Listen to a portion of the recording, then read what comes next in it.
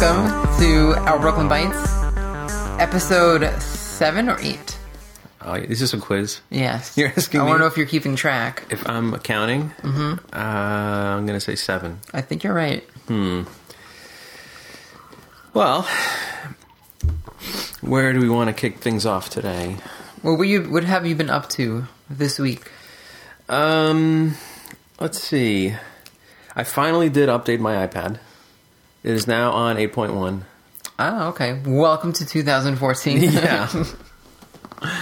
Yeah, well, I figured it was time. I figured whatever issues they're going to be, I might as well just bite the bullet and, Yeah. experience it. Well, you have an older iPad, right? Yeah, I have a 3rd generation iPad. So the first one with Retina. So it's, how many? 4? No, 3 behind, right? I think it was 3, 4, Yeah, and then Air.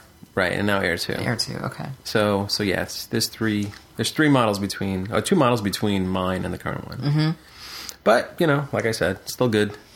Ran into a couple of weird things with some music apps, but I think once I updated the apps, it seemed to clear up. Really? Yeah. Yeah, I had an issue. Did you there. install any of those third-party keyboards? Not yet. Oh, okay. Yeah. It's Curious. I know we talked about that whole, what do you call it, the swipe kind of keyboard for the iPad? Yeah. And the free one doesn't work, so I was wondering if you tried. But if you do, let me know. Yeah, I'm going to try that out next. I'm going to see where that goes. Cool. And let's see, what else we got? We got, I guess, as sort of in the vein of updates. Yeah. Oh, yeah, I did... I think you did an update, too. My PlayStation 4, the big 2.0 update. Right. That everyone's been going crazy for. Yeah, it seems like it's kind of negative for some folks. Oh, I don't know. To me, it's... all these updates, I don't even... Like, this is finally an increment number upgrade. Yeah. It's not like a 1 point... It's a whole number up. Yeah, and so I was expecting this major drastic... Well, I guess not major drastic, but, decent change from last... It's been out a year now, and I don't see anything different. Mm-hmm. You can change the color of your background of the main screen. Right, well, that's one thing. They support themes. Like, what the hell? Well, I think... but, I think it seems like that's a feature you want, because... I think you saw some Sega-themed PlayStation desktop kind of view. I think there was one... Oh, yeah, from Genesis. For PS3, there was like a nicely done, like Sega theme. And you were like, oh, where do I get that? How do I get that? And it's like, oh, it's for PS3 only. And you're like, damn it. Yeah. Well, this is the thing. They have 2...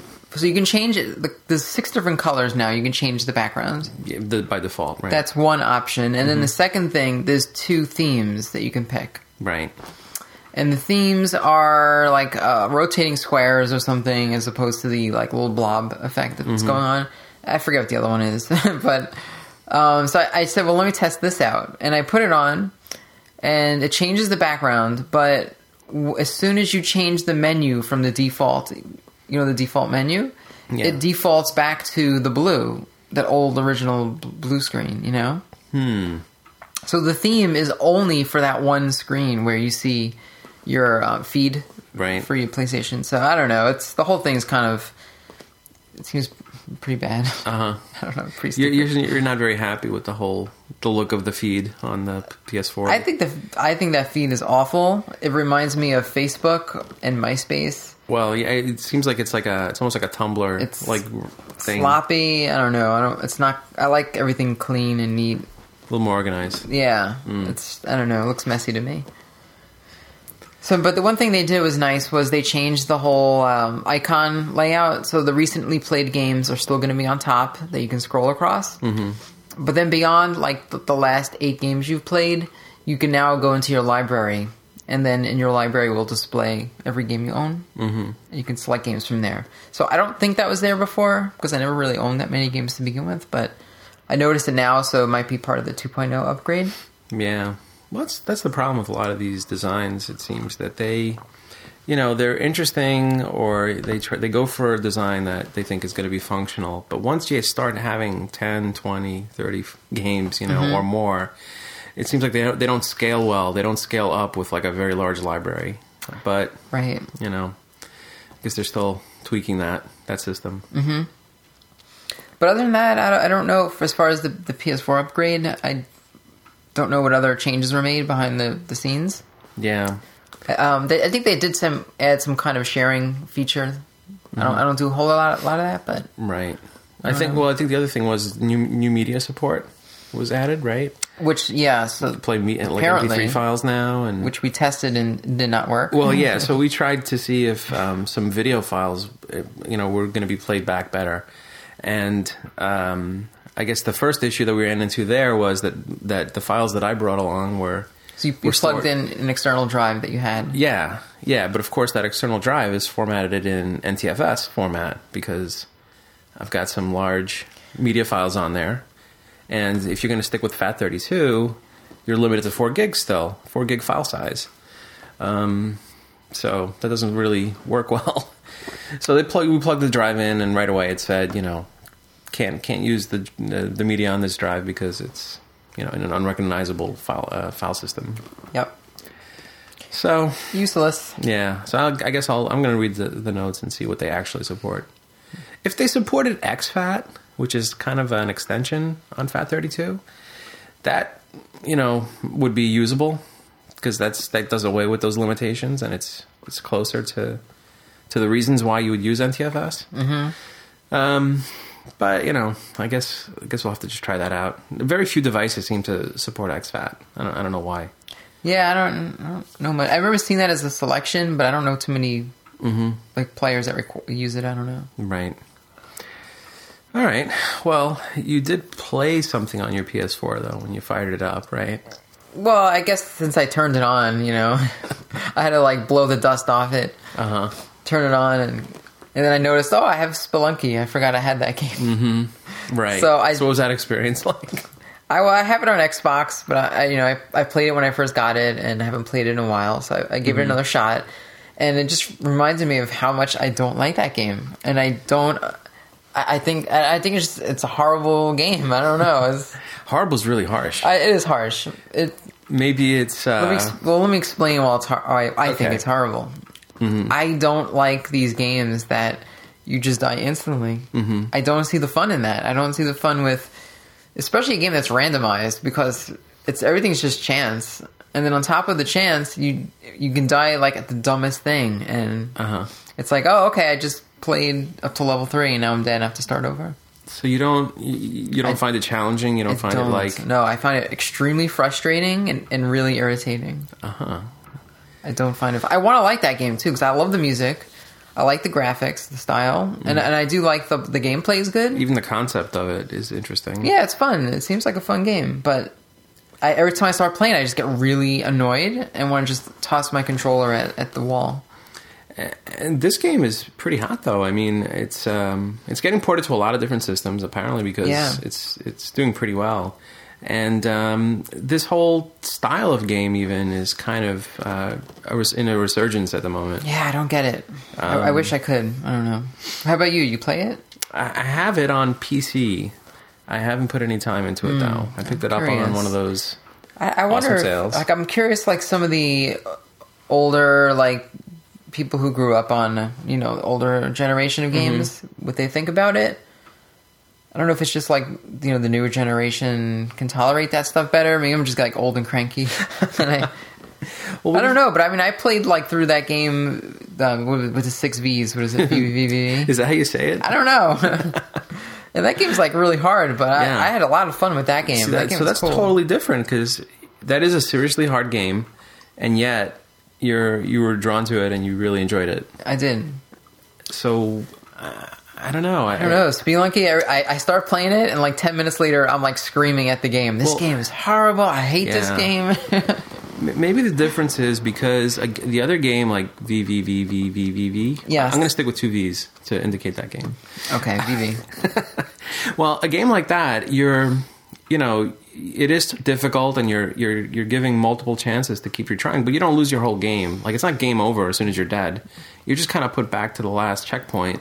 It's an instant checkpoint, and you're allowed to just continually retry until you can progress. True. A game like Spelunky, it's one life and it's over, right? Mm-hmm. And you're done. And there's no, and yeah, right. So where like in VV, it's all predetermined stages and everything's patterned. Mm-hmm. So once you memorize a pattern, you can kind of refine your timing and everything to get through a level. So that's another difference. It is designed. It's not procedural like a game like Spelunky would be, where it's randomized every time and you don't know what you're going to get. So maybe you do like those games where, you know, memorization is a factor. I guess so. Even though it's not the difficulty that's putting you off in those situations. I wish there was an option in Spelunky to just give yourself like continues or like 8 lives or something, just so I can like see what the other boards look like. Call it like wimpy mode or something, you know? I guess so. I think some of these games do insult you for making it easier. Yeah, well, I just assumed that. Right.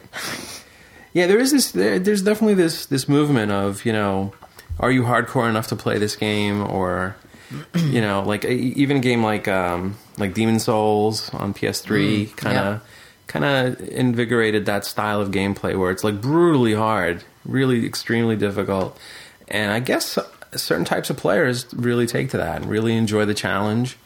You know, it's a challenge to themselves to see, hey, can I get good at a game that's this difficult and punishing? You know, I don't know what it is. I guess there is definitely a factor there that, or at least an audience that is being like appealed to with this type of game. But I don't know. I think certain game genres go that way. I mean, like obviously the dungeon crawler, it goes back to the original, that game Rogue, and it spawned this whole genre of roguelikes. Yeah. You know, games that are like Rogue that, you know, you have one chance and that's it. It's one life. And the randomness is definitely part of that whole thing. People like the random dungeons because, you know, it keeps the game fresh for those type of players. But what do you think about a game like, I don't know, what's an old game that you think you enjoy the difficulty on? Is there anything else in that category? I mean, I played through some pretty tough NES games like Ninja Gaiden, Golgo 13, even Deadly Towers, but I kind of cheated on that a little bit. And I guess, I don't know, like those were hard, frustrating games, and you know, those raised my blood pressure up pretty high. But I could just because I had more time on my hands, so maybe I wasn't as frustrated as I am now when I play them. Right. Yeah, I don't know. I'm trying to think of a game myself that would fall into that category for me, where it's like really tough and hard and annoying, but I still enjoy it. Yeah. I think I prefer games that really just challenge my reflexes rather than my ability to memorize patterns. I think that is more interesting to me. It's like Dragon's Lair or... Well, Dragon's Lair is all memorization, right? Yeah. So, yeah, I think... I don't find that game very fun to play. As a game... I love that game, though. But yeah, it's leaves something... Out of this world or another world. Yeah. That's another memorization type of game. Never got into those Prince as much. of Persia. Well, those I liked. I liked... to me, that had an aspect of exploration, too, that appealed to me. Well, I'll have to think about that one a bit. Mega Man was one that really burned me, as, you know, like, just in terms of anytime I've tried to play any of those games, it was just never a rewarding experience. It has a lot of insta-deaths. And those type of games, I don't know, I don't find those fun. Especially with those disappearing bricks. And I love Mega Man, and mostly because of the characters. But, I just don't find them fun to play. Right. And like Mega Man 9 and 10, I was so excited to get those when those came out. And I got like one level in, and I'm like, I hate this game. I don't like Even Mega the new Man. ones were that tough, huh? They're hard. They're harder, I think, than the originals. Because I've played through, I think, every single one. I think I've done X1 also, X2 maybe. I don't know about X2 or X3, but... the 9 and 10 were like, it was just every single scene felt like that endurance test, you know? Right. Well, I think I remember you mentioning a game like M+. N+, right.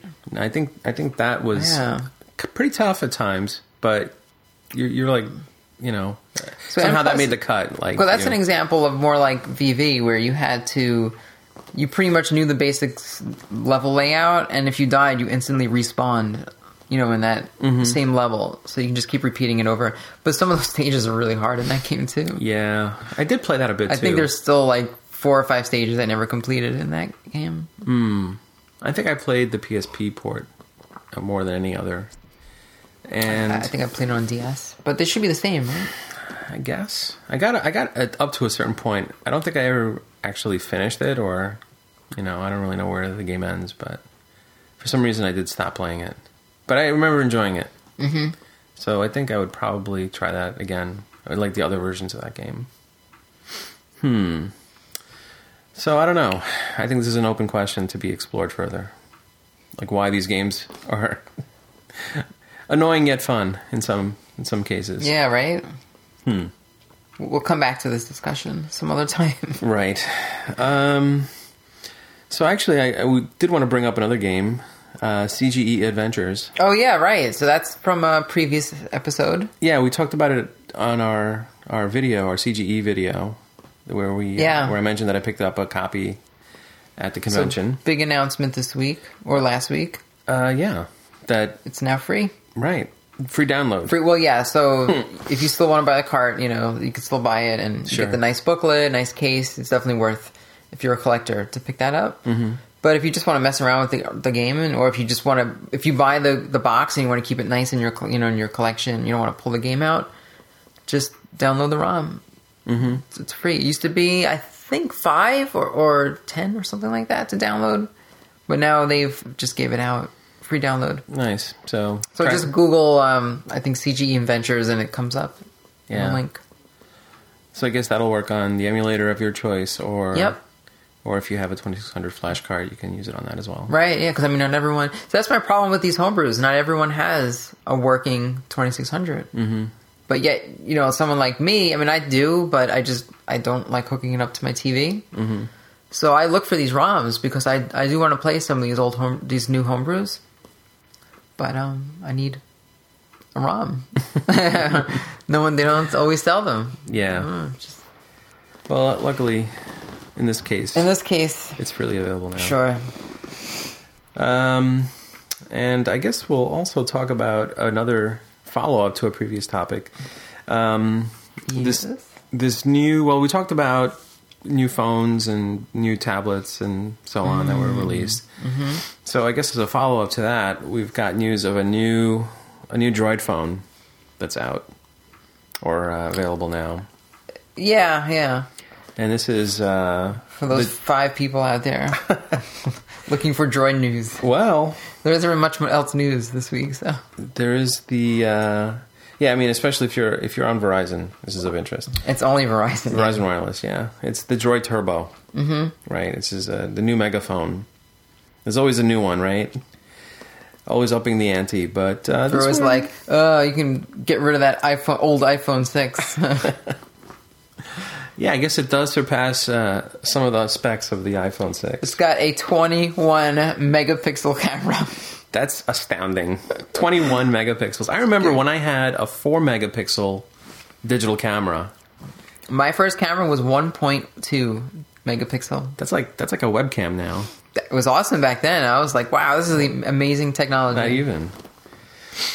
It's like, what is that, VGA quality? I think it's a little better than VGA, like one tiny half a megapixel better. 1 pixel better? Yeah, 1 pixel.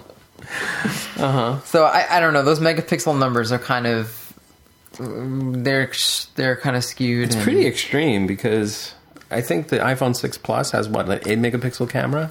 Well, that's the thing, and it's really not about megapixels. It's how the software and the hardware works together. There is a lot more to it than just the numbers and the hardware, right? Mm-hmm. But it's pretty astonishing that there is that much of a difference. Yeah. Yep. Even in other aspects of the device. There's this is supposedly now a quad-core 2.7 gigahertz processor in there. And if you want to compare it to the iPhone, the iPhone's got a dual-core 1.4 gigahertz. Oh, really? It's only dual? Yeah. Oh, wow. Mm-hmm. Still. The graphics is a quad-core, but the actual main CPU is still dual. I didn't know there were differences. Yeah, well, it's a bundle. It's part of the same chip. But there's different components in there for each. So I don't know. I mean, I personally, I think after having an Android phone for 2 years and having sort of having compared the specs and so on, it becomes more apparent though that the specs are not everything. Obviously the OS and the experience of using the phone really matters a lot more than just what kind of hardware it's tied to. Sure. But the other thing that comes, these are still interesting trends to see where these devices are going. The other thing that was mentioned about this device was like the ridiculous battery that it's got. 48 hours somehow? Right. So it's actually 48 hours. That 48 hours number is the talk time. Oh, okay. Well, yeah, I mean, that's kind of cheating, though. Well, there's different numbers depending on what you do with the phone. Standby time, I guess, would be even longer then. Right. But, I mean, that is pretty impressive still. I mean, my cordless house phone doesn't even do that. You don't think you could stay on the phone for a continuous 2 days? If I get an hour, I'm lucky on that thing. That is crazy. And also the screen resolution on this thing, it's a 5.2 inch screen, but it's got Quad HD. Right now, when they say Quad HD, what they really mean is it's the equivalent of 4 720p screens. That's what they're really saying. So it's a 2560 by 1440 resolution of the screen. So in other words, this phone has the same resolution as your iMac. Same screen resolution.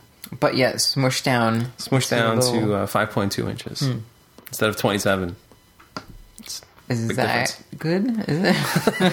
I don't know. I don't think it matters. My iMac's 5 years old. I'm not sure. Honestly, I think there's a point of diminishing returns where you can make it that much better, and it doesn't really become that much more apparent. Everybody's really hung up on PPI, the pixel density. But again, it really depends on what you want to do with your phone. I want to make phone calls. That's a good starting point. I want to text somebody. Okay. I think most phones have got you covered. Take a picture. All right. Yeah, you could do that. Maybe send a picture through a text while making a phone call. That might be a problem for this phone. Because really? I've heard that simultaneous voice and data is not enabled on this phone. Uh-oh. So you actually can't do that. Damn. You saying I have to wait for the next one now? You've busted this phone.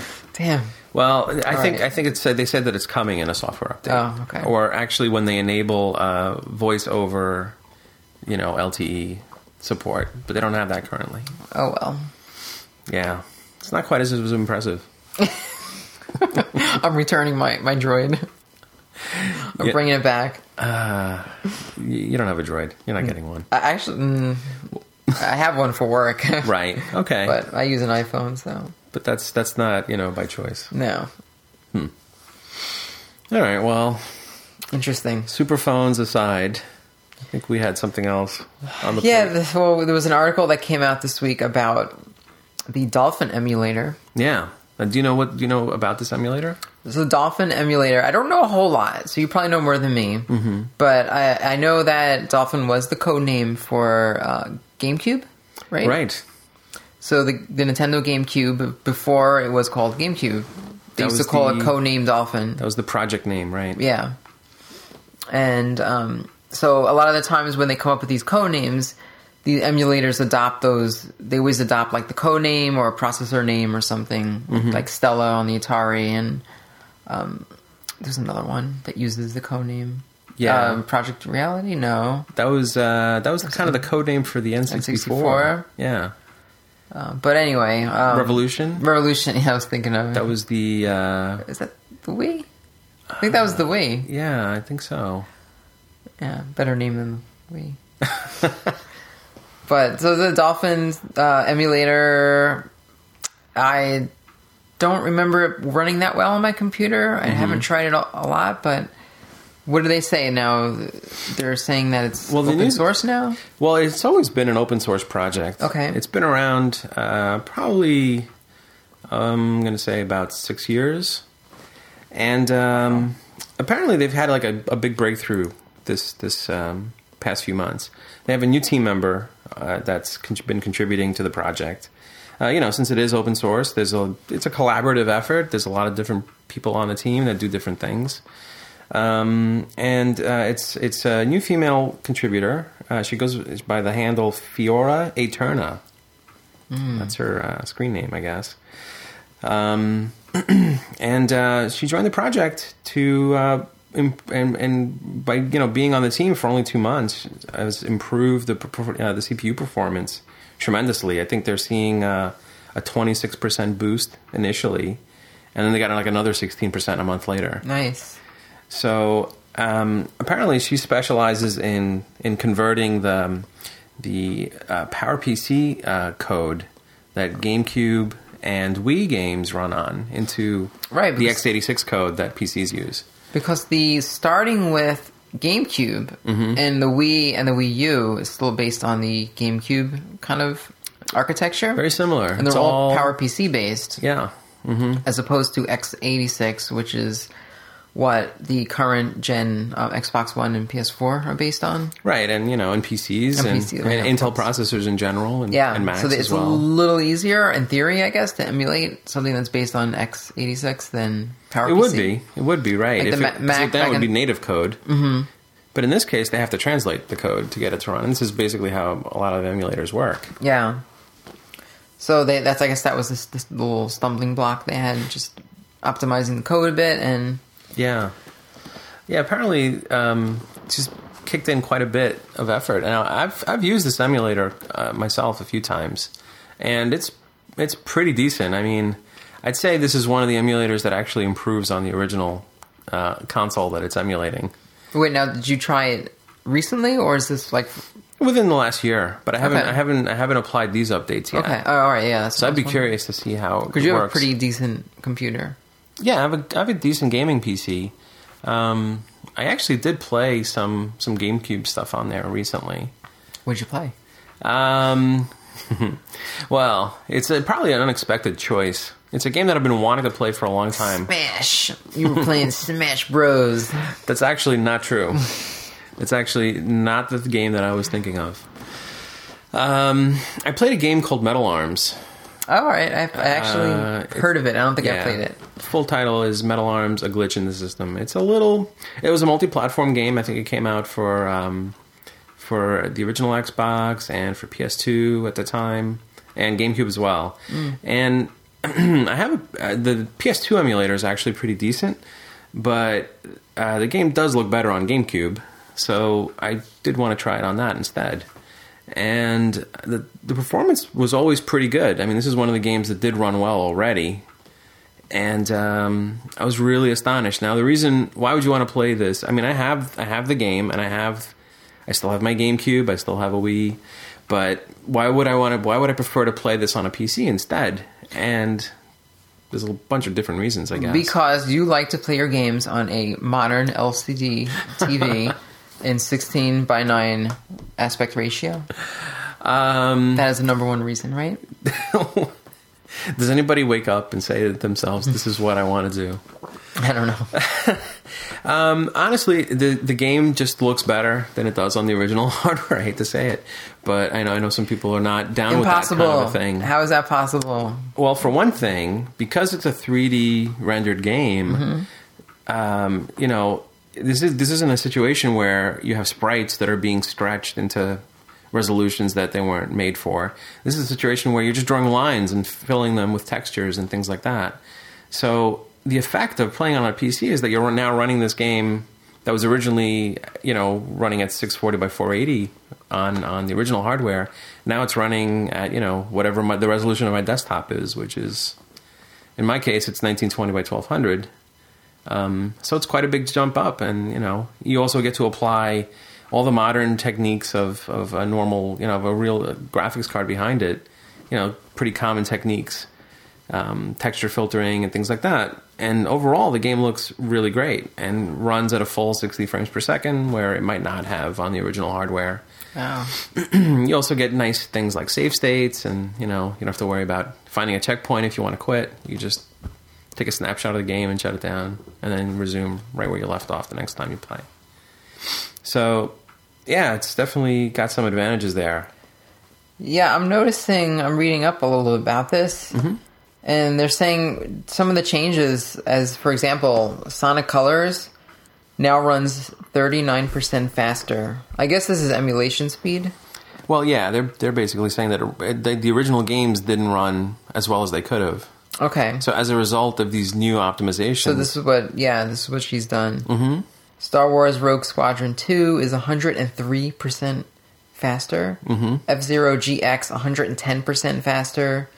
The Last Story, 38%. And Xenoblade Chronicles, 40% faster. Pretty impressive. Yeah.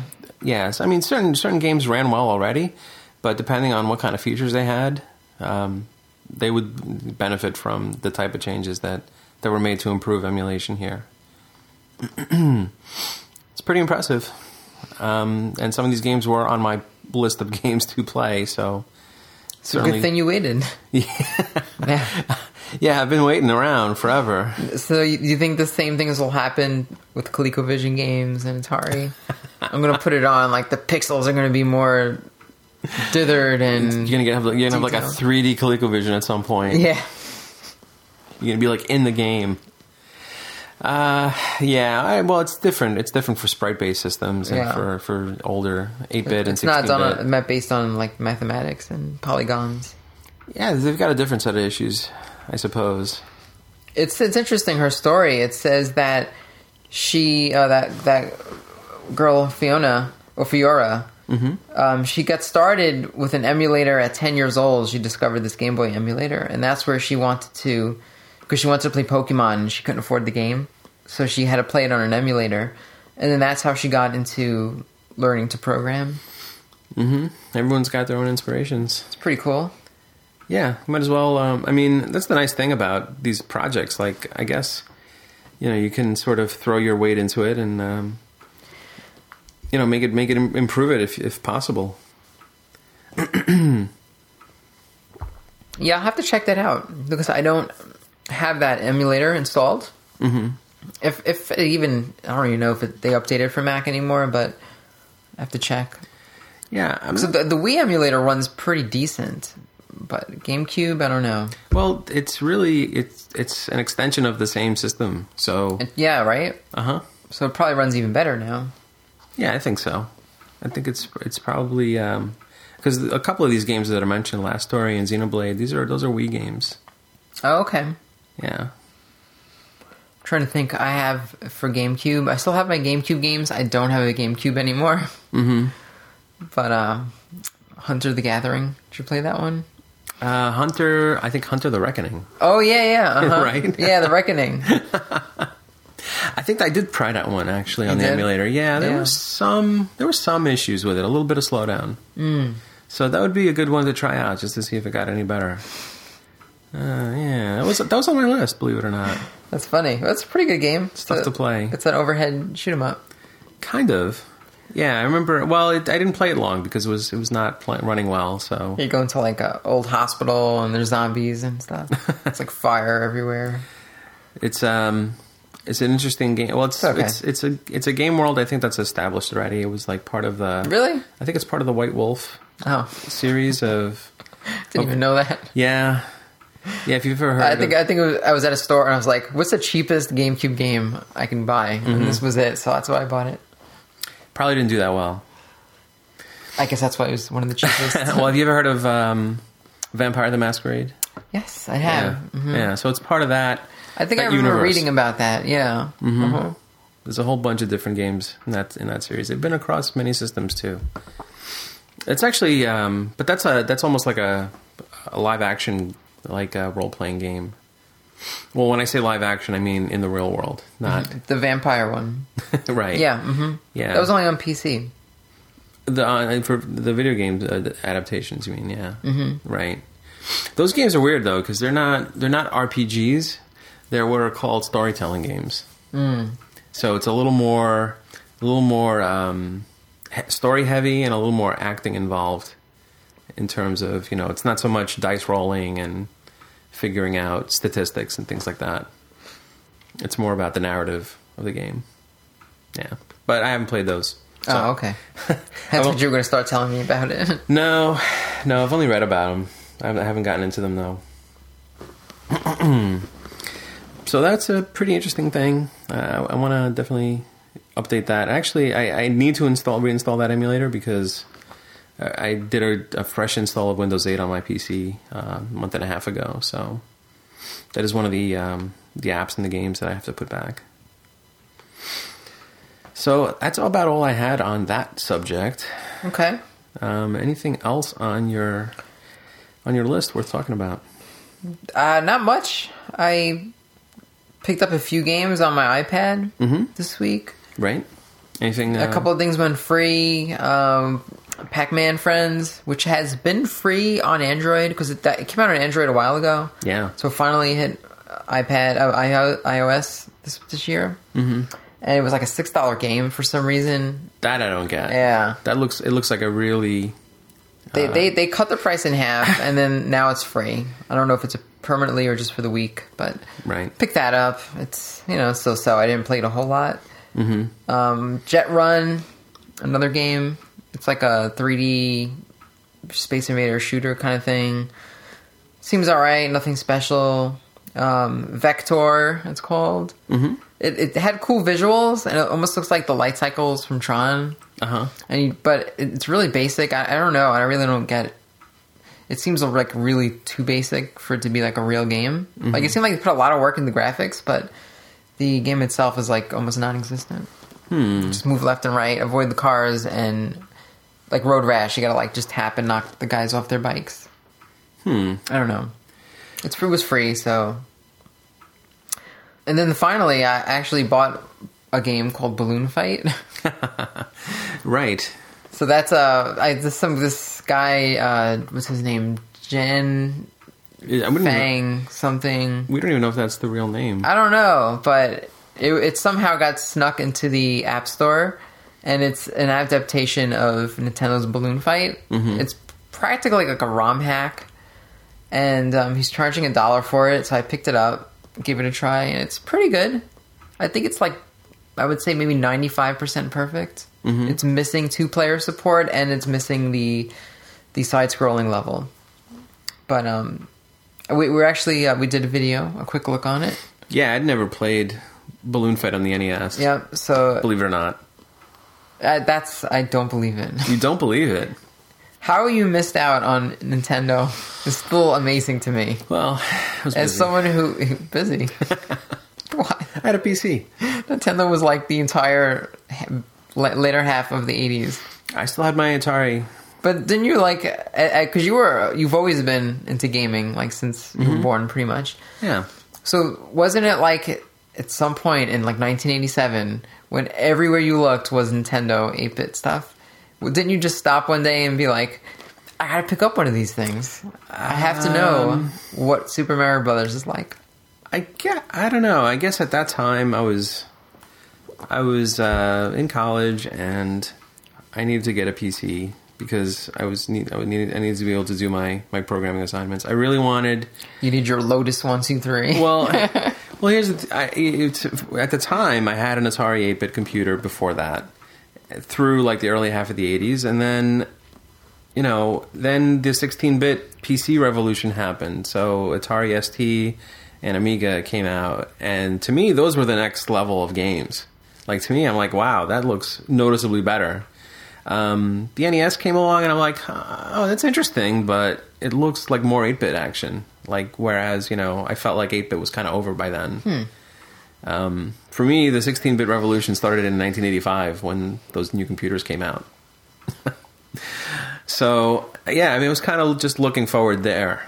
Madness. I was not retro-minded. I did not think back then I needed to go back and play more 8-bit stuff. So you skipped over the 7800, the NES, Pretty and much. the Sega Master System. Yeah, it wasn't until... Because you did get a Sega Genesis. Right.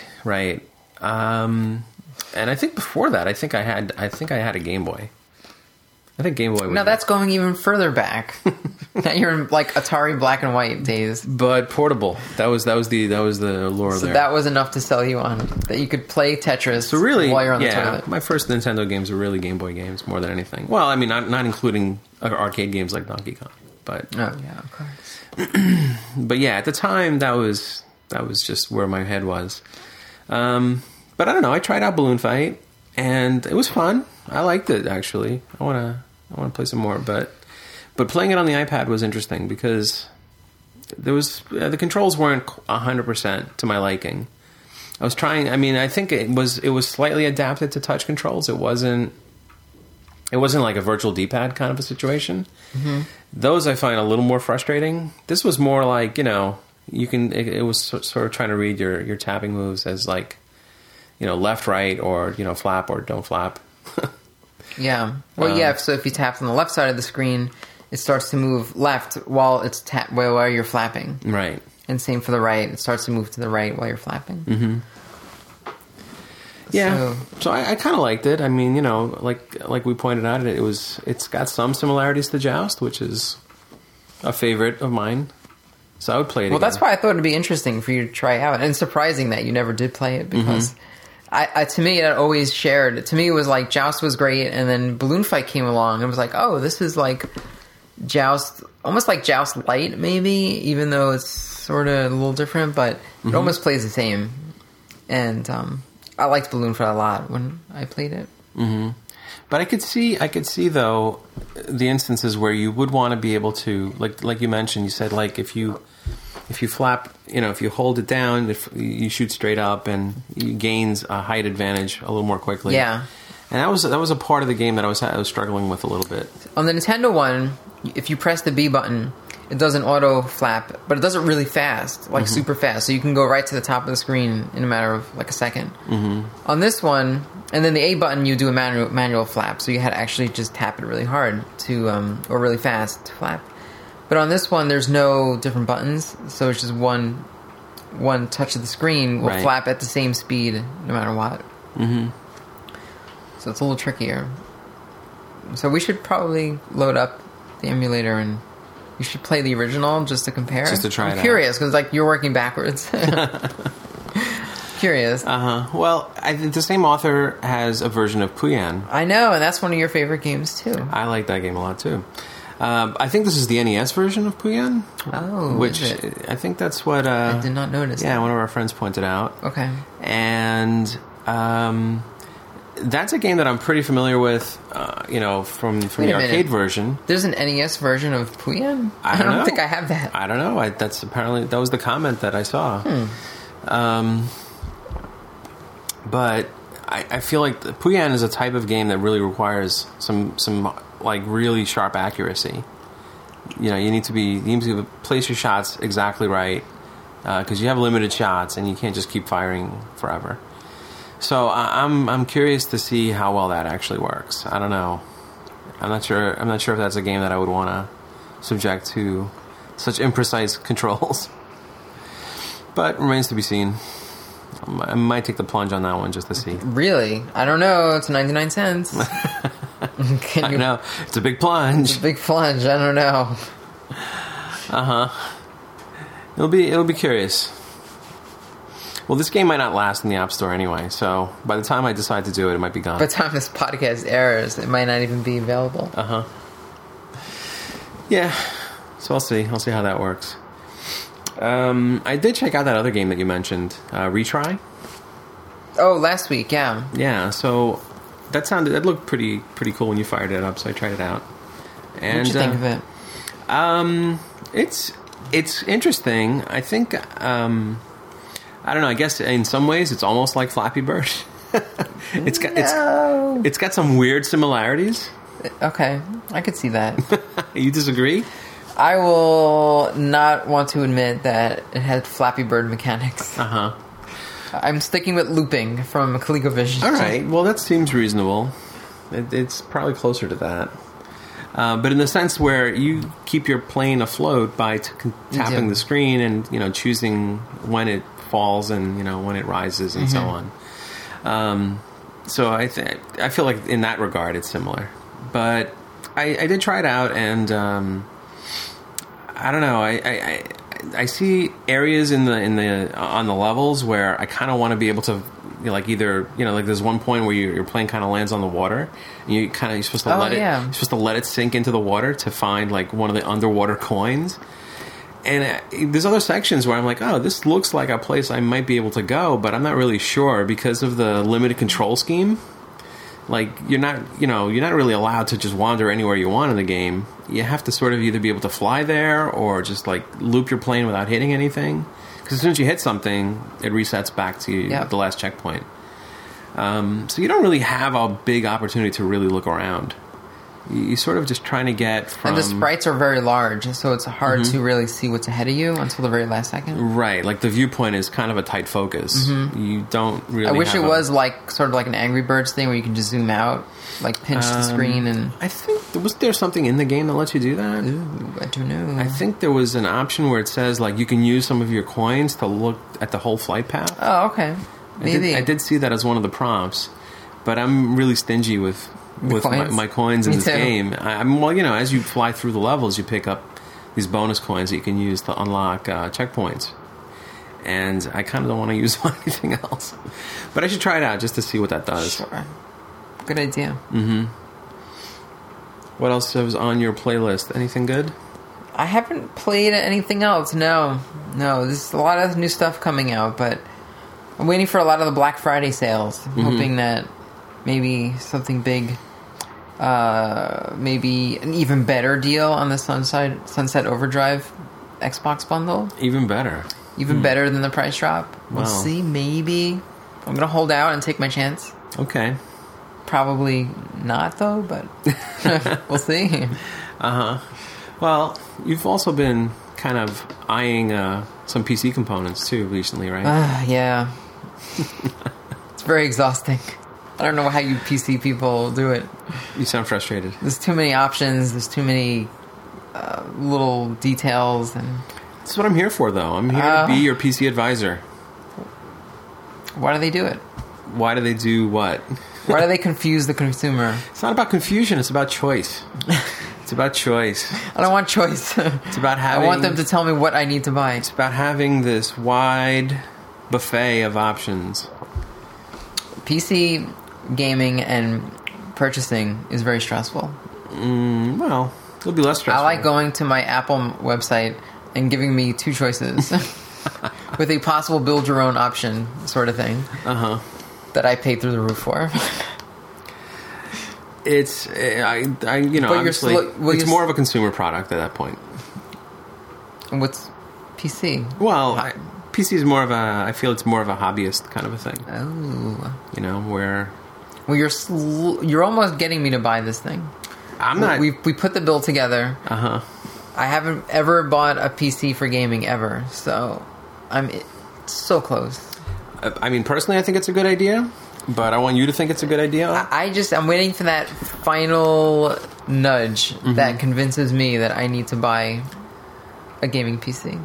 Yeah. So close. Well, I think there's a pretty good deal on a video card right now. So I think that's the cornerstone of your build right there. Having a solid video card that you can lean on for years to come. That's will it run Puyan? Definitely. But that's true for anything. Oh, okay. I mean, except maybe your laptop. That my Asus. Well, that's my work laptop, though. Yeah, but still. You tried it and it didn't quite cut it. I blame that more on the emulation, though. I think really? That thing's like a 6-core laptop, too. Yeah, but that emulator's Java-based. And Java is just, I don't know. It's almost like, you know how Flash just doesn't run well on some machines, no matter how powerful they are? Is that true for Java, too? Java is just, it's a highly interpreted language, so... Why don't they use HTML5? Why isn't that used more? I couldn't tell you. You'd have to ask a programmer. Oh, okay. I thought you were the know-all of everything. No, I draw the line in certain places. Okay. I'm sure Java's got its fans, but I can't explain why. Well, I enjoyed my Java that I just drank while we recorded this podcast. Me too. I had some pumpkin spice. It was mighty tasty. Which I'm warming up to. That's Yeah. it. All right. Well, thanks for everyone for listening. And please send us feedback. It's obbfeedback@gmail.com. Check out our YouTube channel. We added that coin drop new video on our coin drop series where we look at some iOS games. And Yeah, if in case you're not familiar, Coin Drop is what we're labeling these videos where we take quick looks at mostly mobile games, it seems, up to this point. But it's going to be, just a quick look, 10 minutes or less, first time playing the game, and let's see what we think, kind of a thing. Yeah. And Facebook is the best place to reach us, as always. It's the easiest, and everyone's on Facebook. So, Our Brooklyn Bites on Facebook. Send us a message, leave us a comment, whatever. All that good stuff. All that good stuff. Thanks for listening. Take care. See ya.